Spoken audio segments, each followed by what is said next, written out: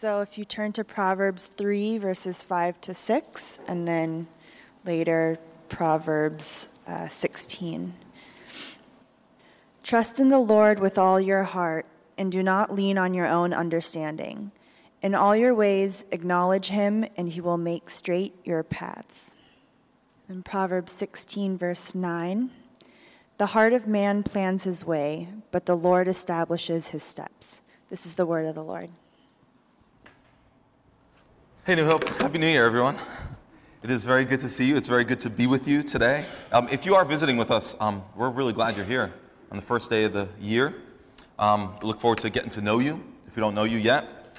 And I was just thinking, as we were sitting here, I was standing here singing He Leadeth Me with my, I had my kids around me, and I happened to have my hand on my little 1-year-old baby's stroller, and other kids around me, and I thought, man, it's wonderful to know that as I seek to lead, and as you, those of you who are parents, seek to lead your families, to know that God himself is leading us. He is leading you. And it made me think that there's no better place that I could think to be at the outset of a new year than to be gathered with God's people, singing about his faithfulness to us, singing about all the wonderful things he's done for us in Christ, and all the ways that he has promised to bless us and transform us, and look forward to the future with actual anticipation and excitement, regardless of our circumstances. I thought, what a great place to be in, what a great opportunity we get at the start of the year to reflect on all that. So we're about to hit 2017, well, we're in 2017, we're about to hit the rest of this year, and I wonder how you feel about that. I wonder how you're feeling about 2017. Are you excited about it? Are you frightened by what stands ahead? Are you maybe cynical about what's to come? Or maybe you're just tired, worried, fatigued. Maybe you're a combination of all those things simultaneously.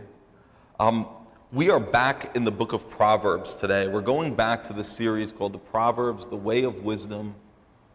And the timing for this, I think, is really good because the Proverbs provide us with vital direction for the new year. They really do.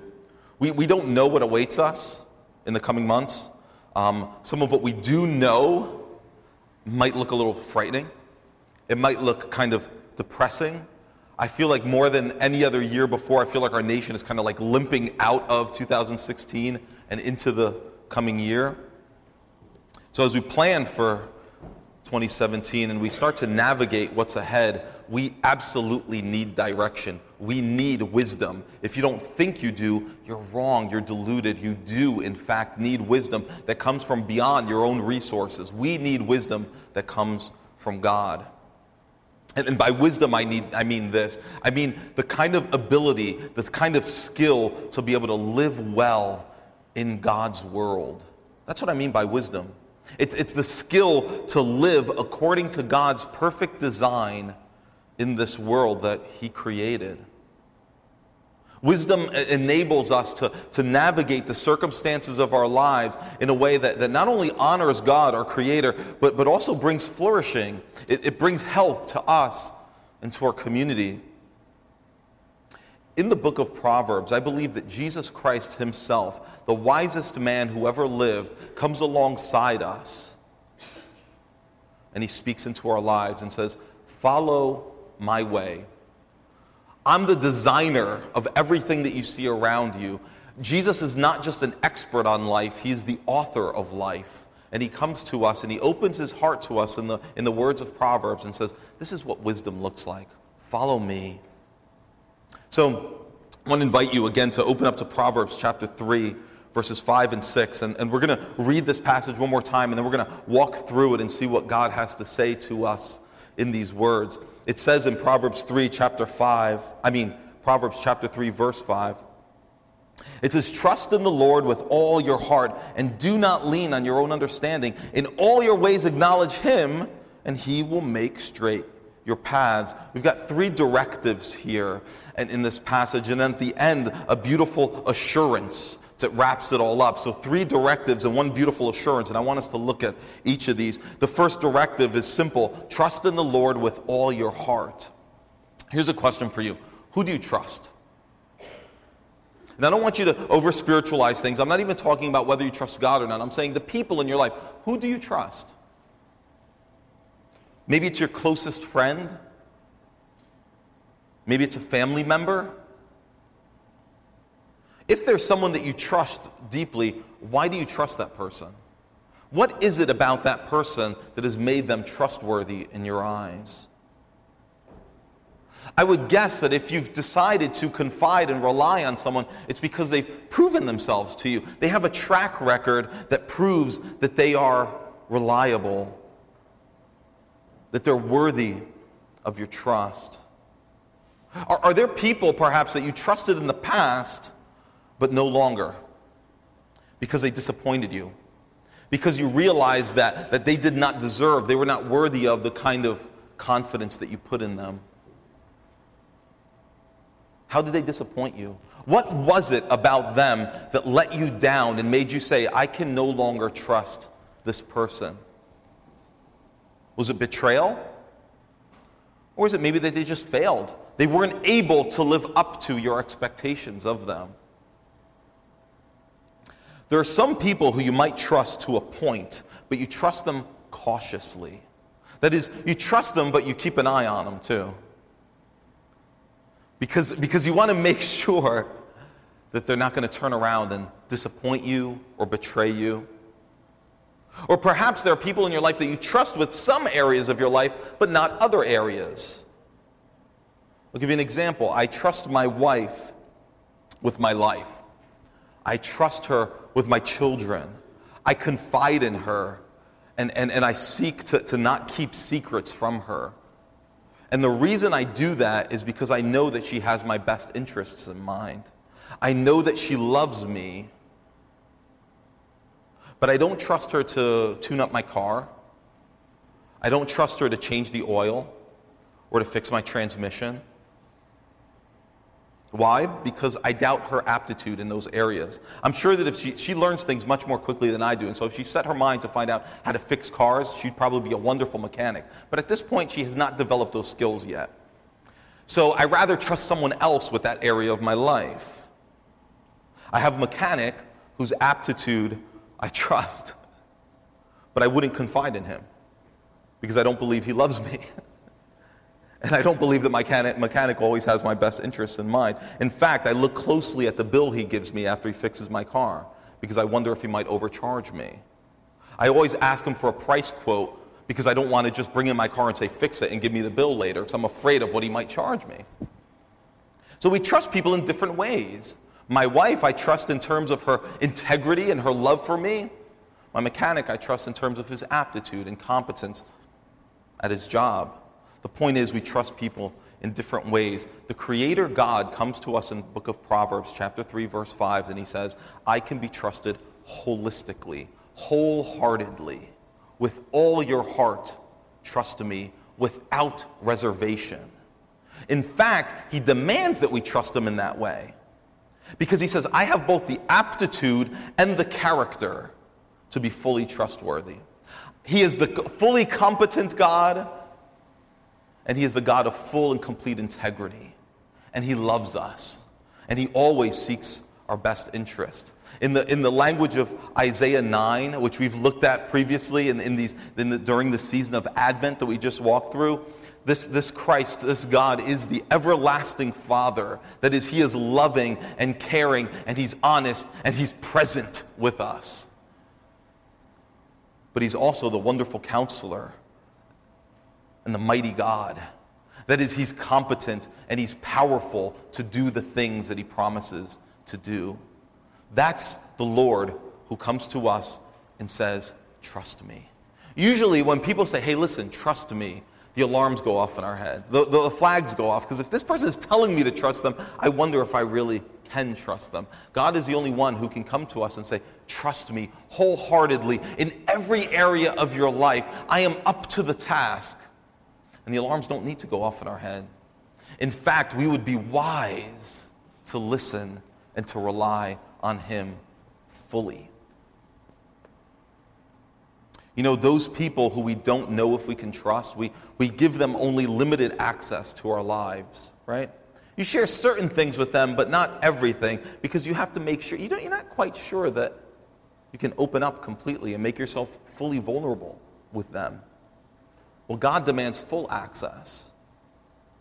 In fact, those are the only terms upon which he will deal with us. With God, it's all or nothing. He says, I want full access to every area of your life. The second directive in this passage is do not lean on your own understanding.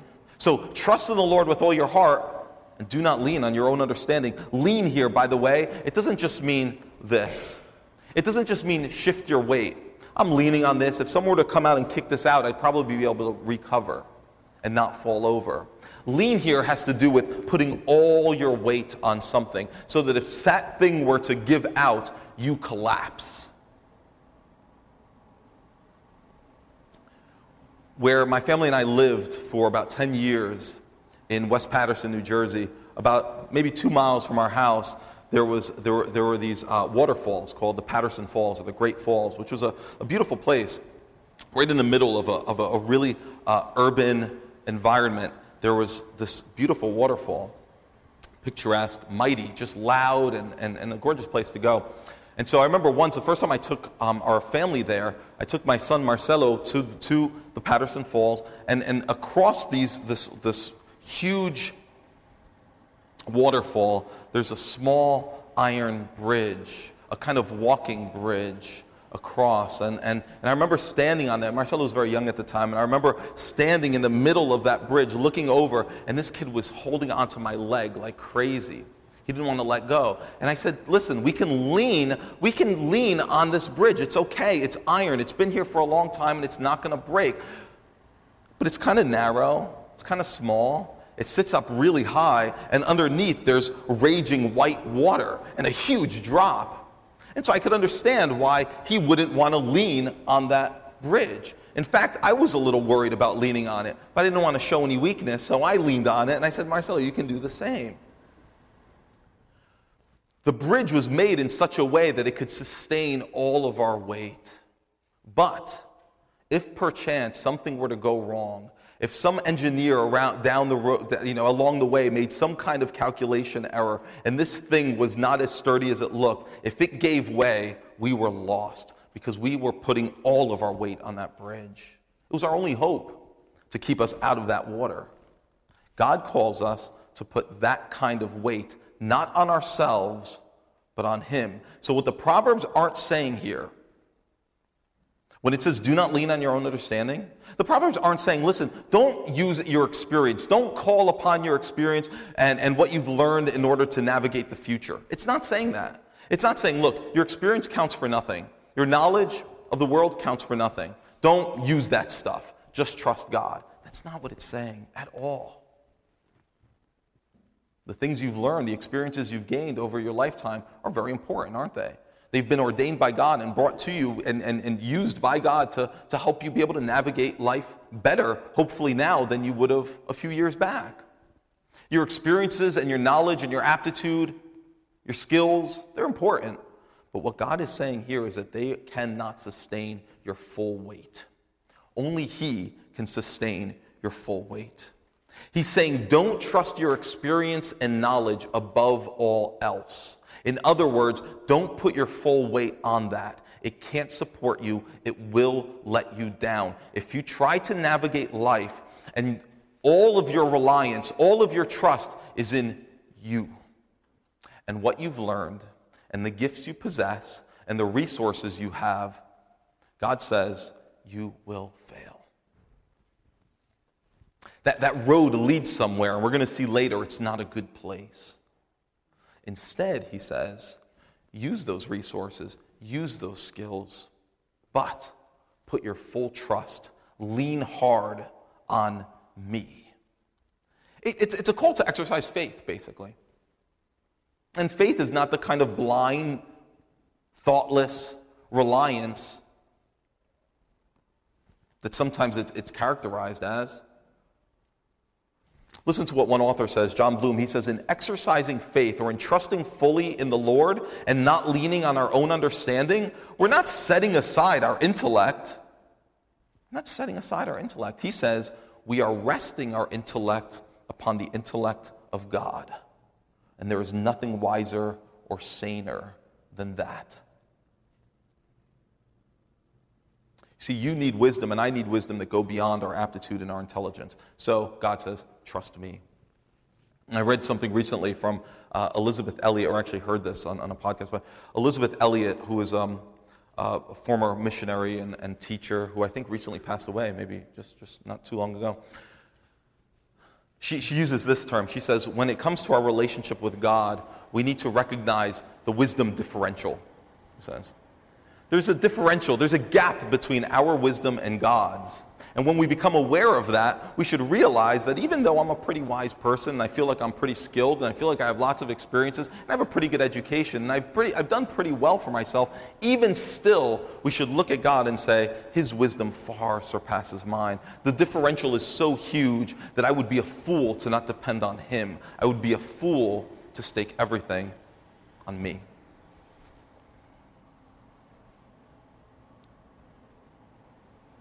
God is saying to us, look, not only should you rest your understanding on mine, not only should you trust me more than you trust yourself.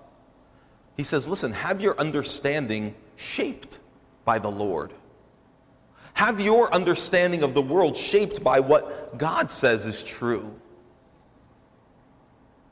In faith, allow Him to mold how you view the world, so that your understanding over time becomes more and more aligned with God's.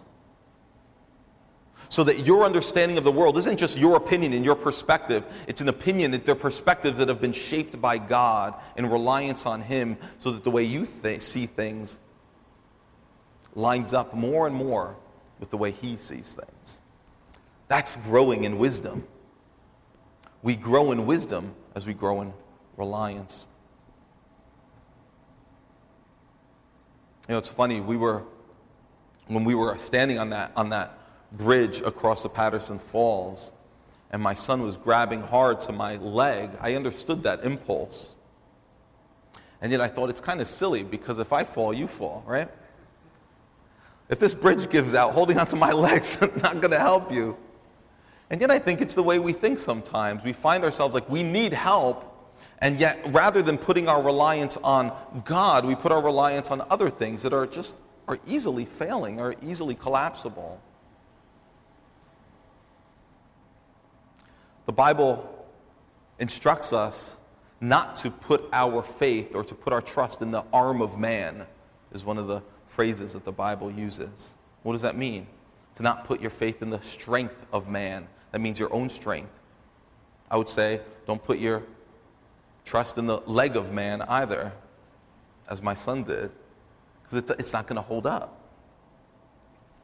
Look at what this next directive in Proverbs 3 says. It says, in all your ways, acknowledge Him. In all your ways, acknowledge Him. And this term, acknowledge, it means more than just tip your hat to. Like we acknowledge someone, like, hey, I see you back there, shout out. It's more than give God a shout out, right? Acknowledge Him means to know Him. The word really would more accurately be translated that way. It means to know intimately, in fact. So what God is telling us here is that in all your ways, in other words, on all the paths that you walk, all the roads that you go down, all the circumstances that you encounter, seek to draw near to and hear from and walk with God. Know Him intimately. Seek to know Him more intimately as you walk down every path that you encounter. The fact is that He is present with you. He's not absent. He's not far off. So look to Him.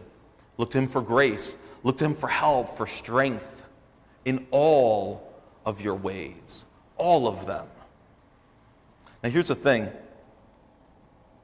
As we trust in Him more actively, rely on Him more intentionally, we will grow to know Him more intimately. Hasn't that been true for you? That in those times in life where you've been pushed like you have no other option but to trust in God, it's by trusting in Him in those moments that you actually grew to know Him better. You understood His character. You understood His heart for you.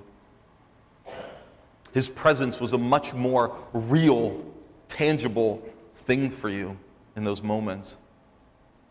But here's the problem. Some of us, we seek to know God when things get desperate. That is, we acknowledge God in some of our ways, the more difficult ways, on some of those more treacherous paths that we have to walk. When we get desperate, then we say, Lord, I want to know you. Draw near, rescue me. It's as if God is on call and we get in touch with Him as the need arises.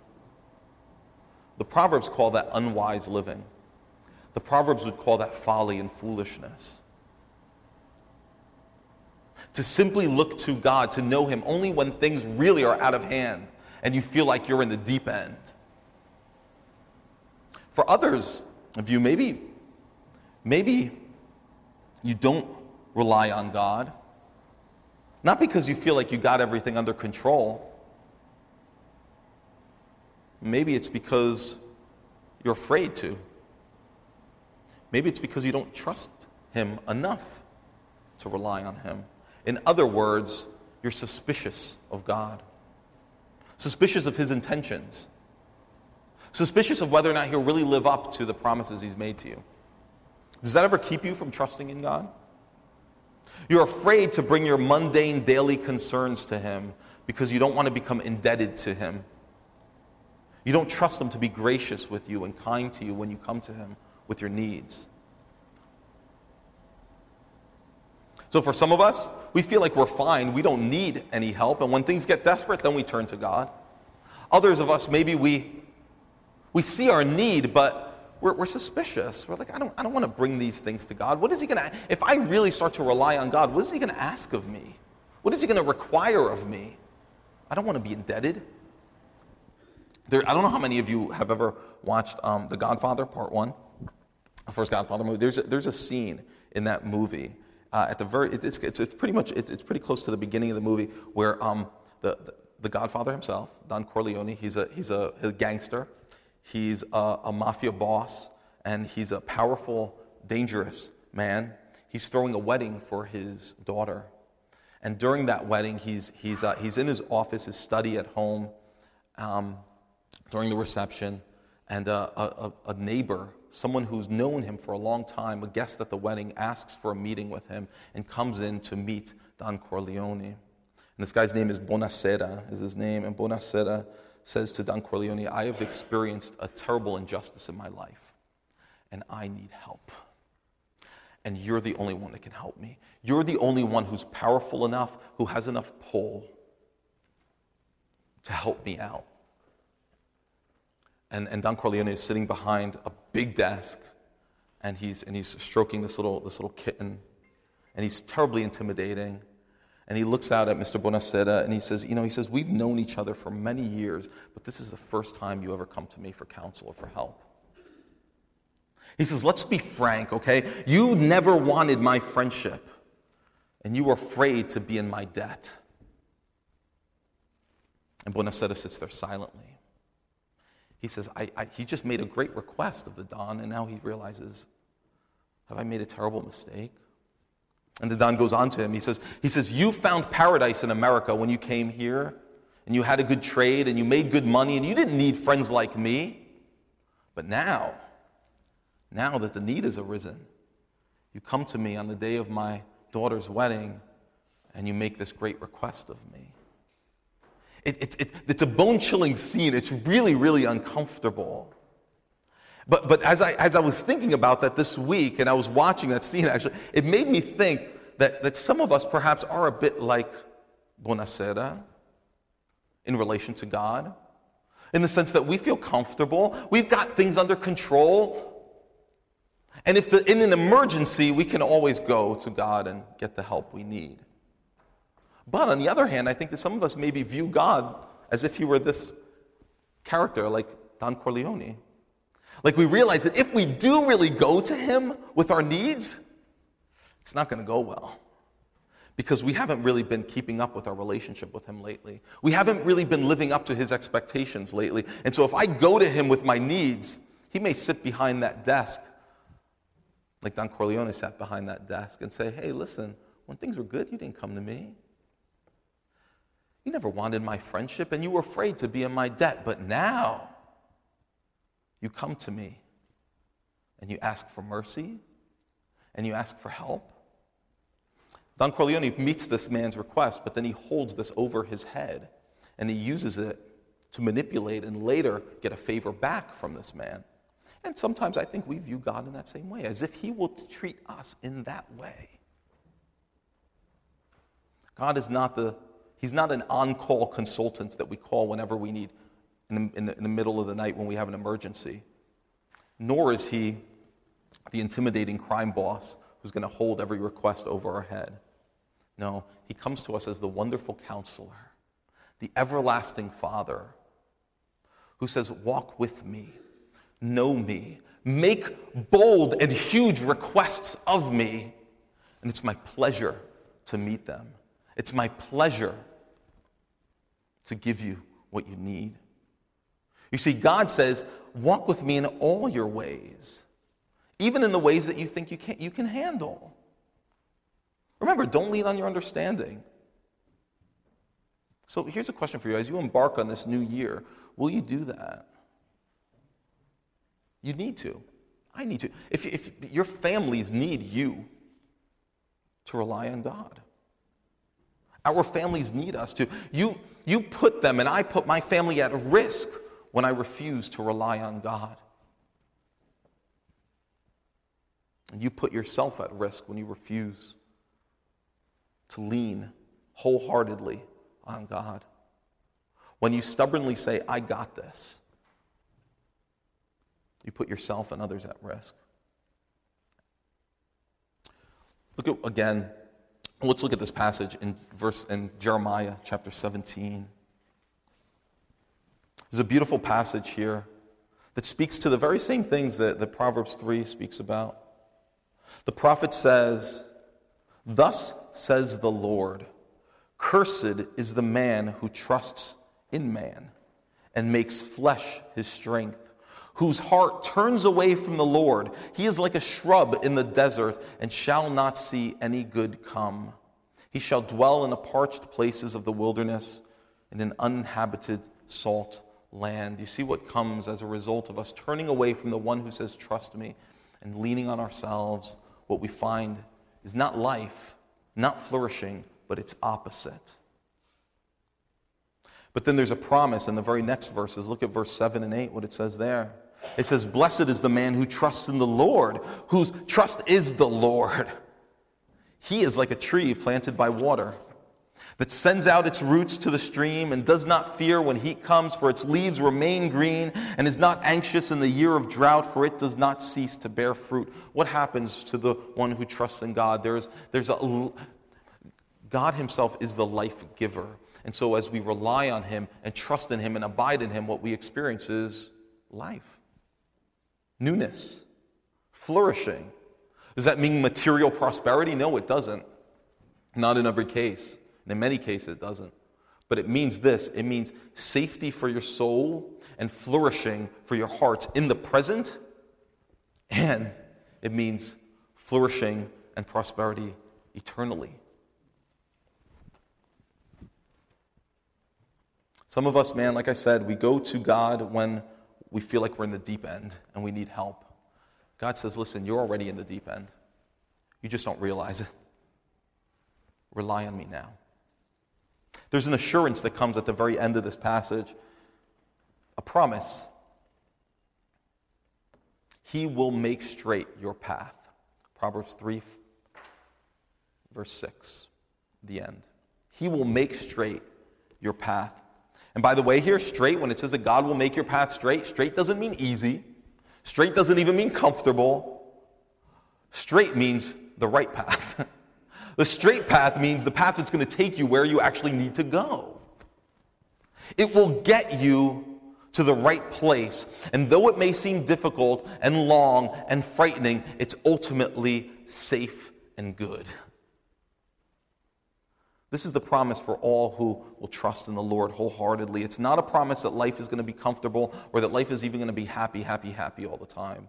But it is the assurance that the eminently competent and loving God who is directing your path will take you where you need to go. That is, he will accomplish his perfect purposes in your life. Even if those purposes might surprise you, even if those purposes might disappoint you.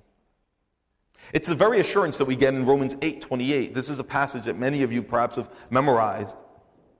Some of you have anyway. Romans 8:28 says, and we know this, that for those who love God, all things work together for good. And by loving God, think loving God, relying on God, trusting God, knowing God, all things will work together for good for those who are called according to his purpose. For those whom he foreknew, he also predestined to be conformed to the image of his Son, in order that he might be the firstborn among many brothers. And those whom he predestined, he also called. And those whom he called, he also justified. And those whom he justified, he also glorified. You see, this is the kind of path. This is the kind of straight path that the Proverbs are talking about.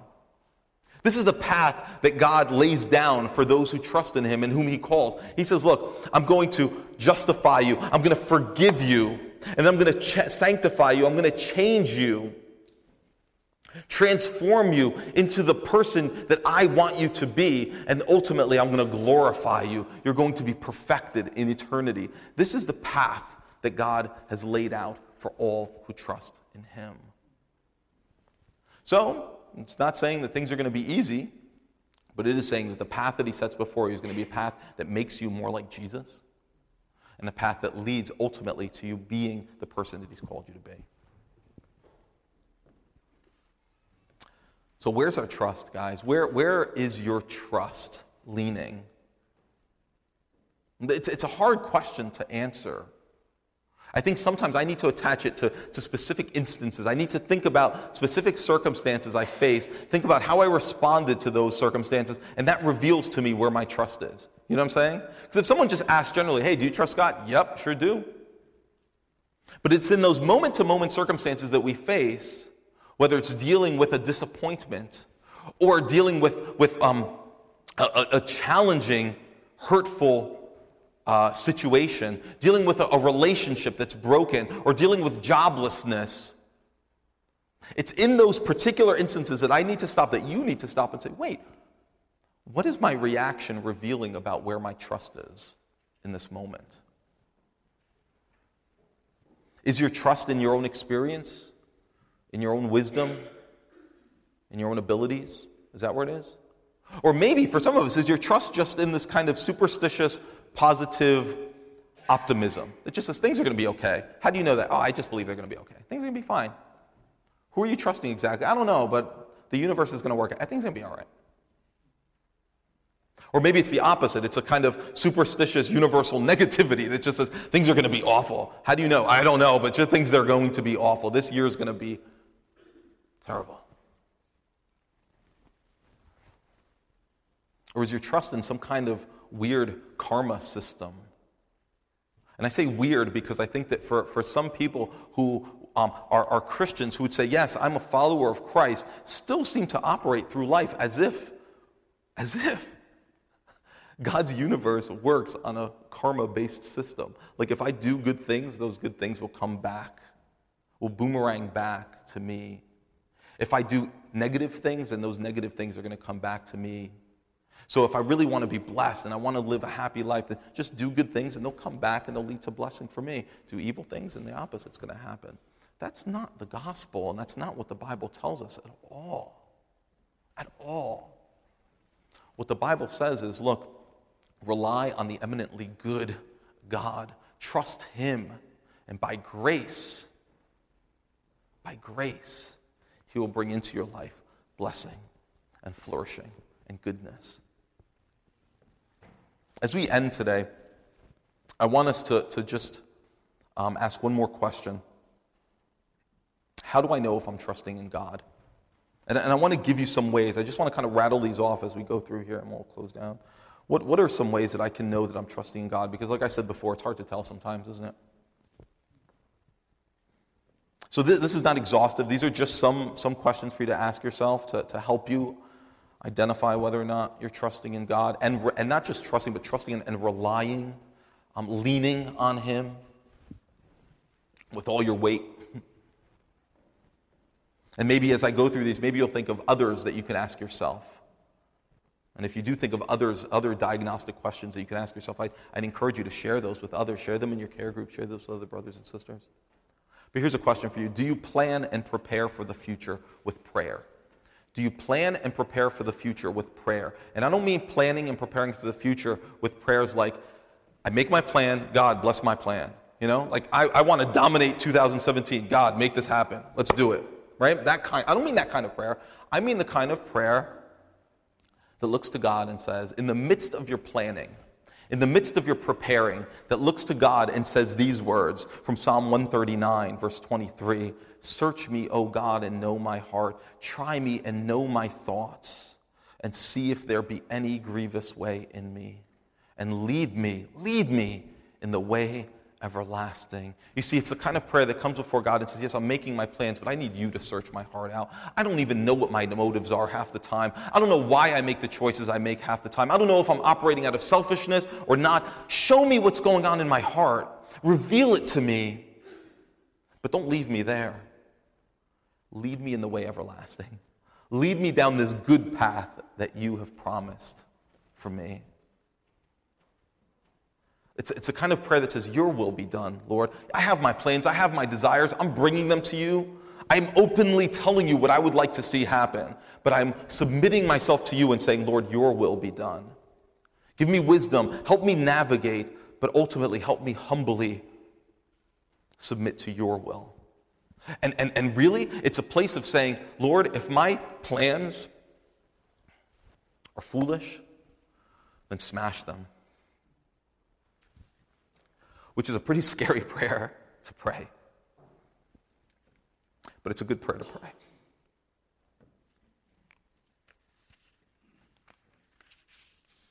It says in Proverbs 16:9, as Carolyn read for us earlier, the heart of man plans his ways, but the Lord establishes his steps. The heart of a human being plans, the Lord establishes the steps. And these two lines are not meant to be seen in opposition with each other. It's not we plan, God says, oh, forget about that, I'm going to direct your steps. It's not we plan, but what's the point? Because God's going to direct our steps. That's not what it's saying. It's saying we plan, and that's good. God directs, and that's very good. And so the two work in conjunction. So as we plan, we look to God and say, Lord, I'm planning, you direct. Please, or else I'm lost. Here's another question to ask of yourself. Are you trusting and relying on God? Here's one way here's another question that gets at that. Are you eager to hear God's take? That is, are you eager to hear God speak into your life regarding the circumstances you're facing? Again, that goes back to prayer. It also goes to how we engage with God's word. I believe that the primary way that God communicates to us is through the words that he's given us in the scriptures. That's the primary consistent way that we can just keep coming back and open this and say, God is speaking to me, there's no doubt about it, every time I open these words. So are you eager to hear what God has to say? Do you actually expose yourself to what he has to say and what he actively is saying to you even now? There's I don't know if this is true or not, to be honest, because a lot of bogus quotes are credited to this guy, but Charles Spurgeon, who's an old British pastor, an author, it said once was talking about a friend of his, a member of his church who had a Bible, and that Bible was all kind of ripped up. The binding was broken, the pages were all folded, there was writing all over. It was a mess of a Bible. And he made the comment that a Bible that's falling apart usually belongs to someone who is not falling apart. I think maybe it's cliche, maybe it's silly, but there's some truth in there, isn't it, right? So it's for the person that is actively relying, I'm not saying go home and destroy your Bible. I'm saying like read your Bible, so as you're reading it and as you're poring over it and as it's getting well used, you're being fed wisdom. Simple as that. And it's not just the mechanical exercise of opening up the scriptures, it's the dependent, prayerful exercise of coming to God's word and saying, I believe that you will speak to me here. It's prayerful meditation over his words, slowing down and meditating over what God says, regardless of how we feel about it in the moment. Because some of us, I think, we would say, listen, I believe that God speaks to us in his word, I believe it's wise, but really I often sit down, I open a Bible, I've got a few minutes in the morning, I do that, and I really get very little out of it, and it's kind of a waste of time. If that's where you're at, I think I can relate to that, but I would also say to you, in love, I believe you have trust issues. Because God himself comes to you and he comes to me and he says, look, these are my words breathed out by me. He says, my word is a lamp unto your feet and a light unto your path. Jesus says, heaven and earth is going to pass away, but my word will never pass away. He says all that to us about his word, and then we say, yeah, but I'm not really getting much out of this. Who are we going to trust? My own understanding that says this seems like a waste of time, or are we going to trust the God who comes to us and says, this word, what I have to say to you here is a vital, life-giving truth that you need, whether or not you recognize that. Who will we believe?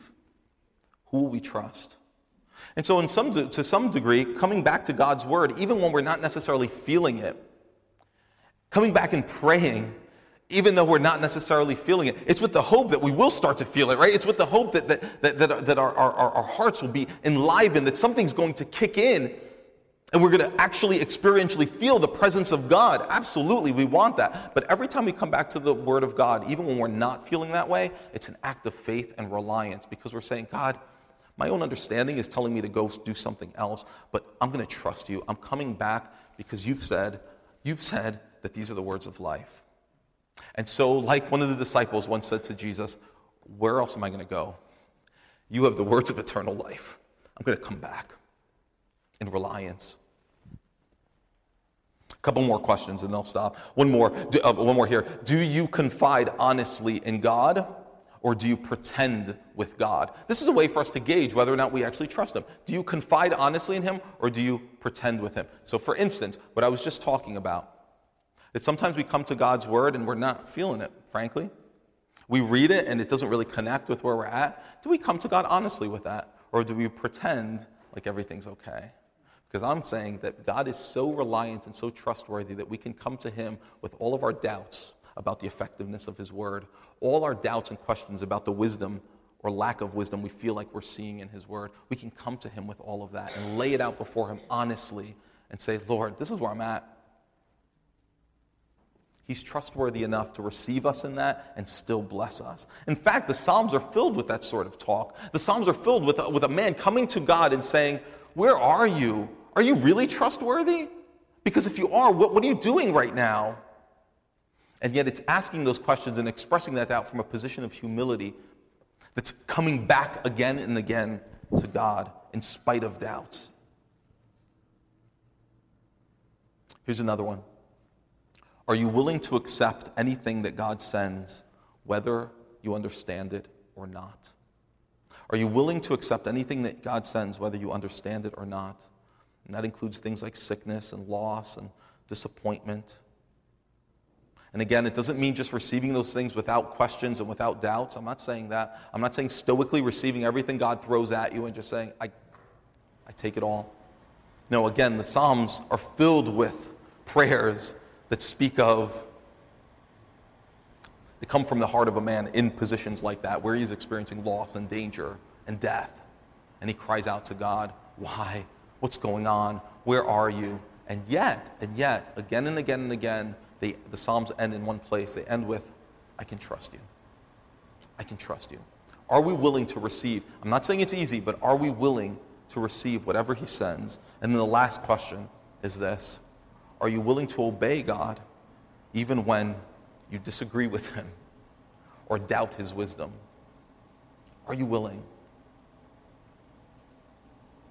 It's a trust issue, isn't it?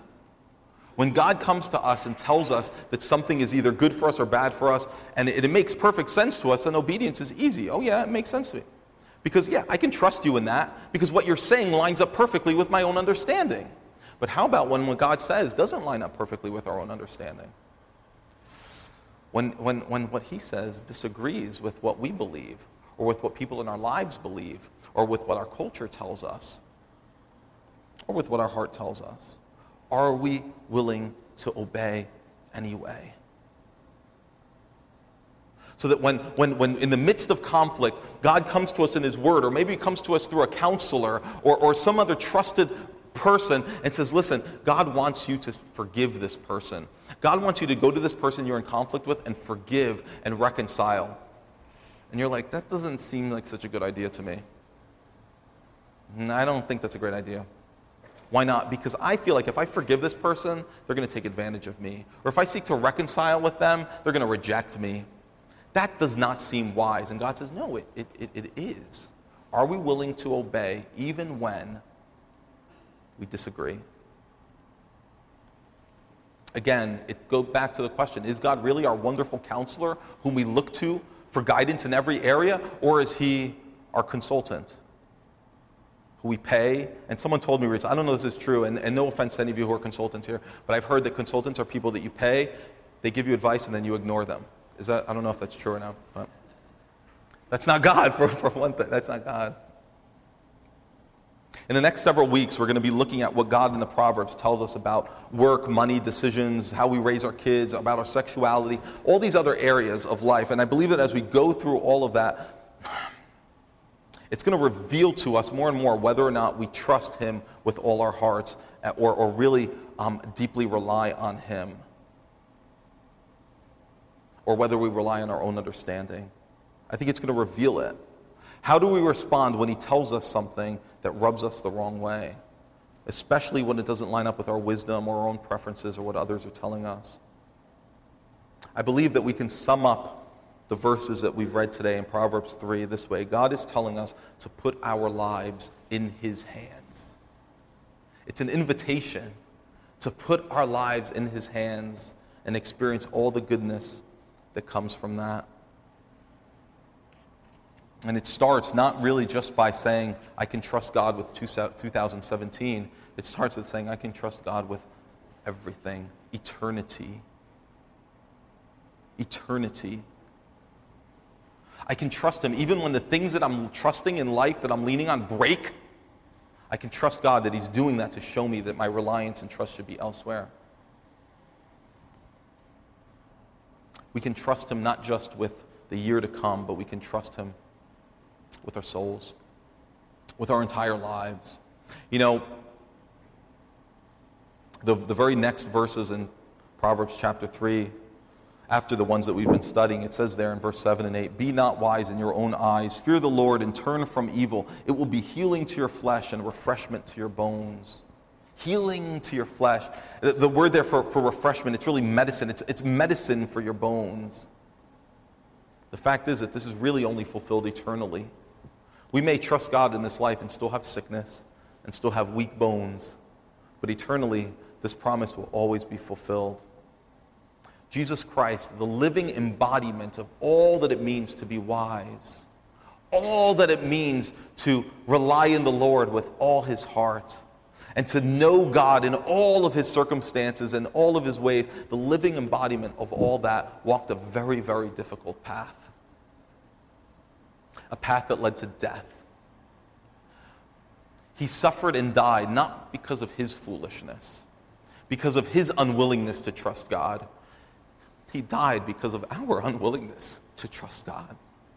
He died because of your foolishness and mine. But because he died in our place, the people like us who are skeptical and suspicious and self-reliant, he dies in our place so that we will not have to suffer that same penalty.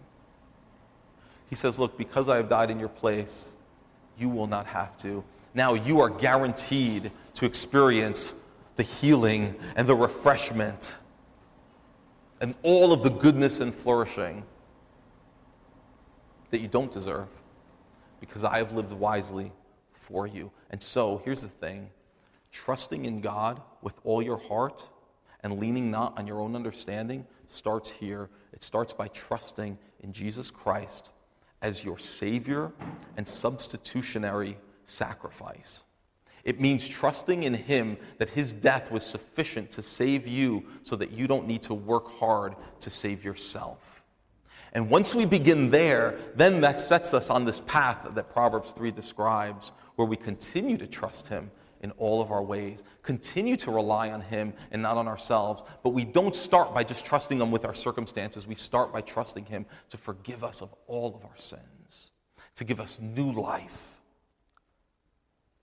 Proverbs 20 verse 9 says, "Who can say, I have made my heart pure, and I am clean from my sin?" Who can say that? There's one man who could say that. Jesus Christ could say, my heart is pure and clean from sin. And He says to us that if we trust in Him, if we believe in Him, then we too, like Him, can say, I am clean from sin. Not because I have made my heart pure, but because you have made my heart pure. Let's pray to this God together. Lord, as we look forward to this new year, there's some fear, there's some trepidation, there's some anxiety, maybe there's some excitement mixed up in there. Wherever we're at, Lord, we ask that you would not allow us to be distracted by anything that would keep us from relying wholeheartedly on you. Show us in the details of our lives what that should look like. Teach us to rely less on ourselves and to trust in you, we ask. In Jesus' name. Amen.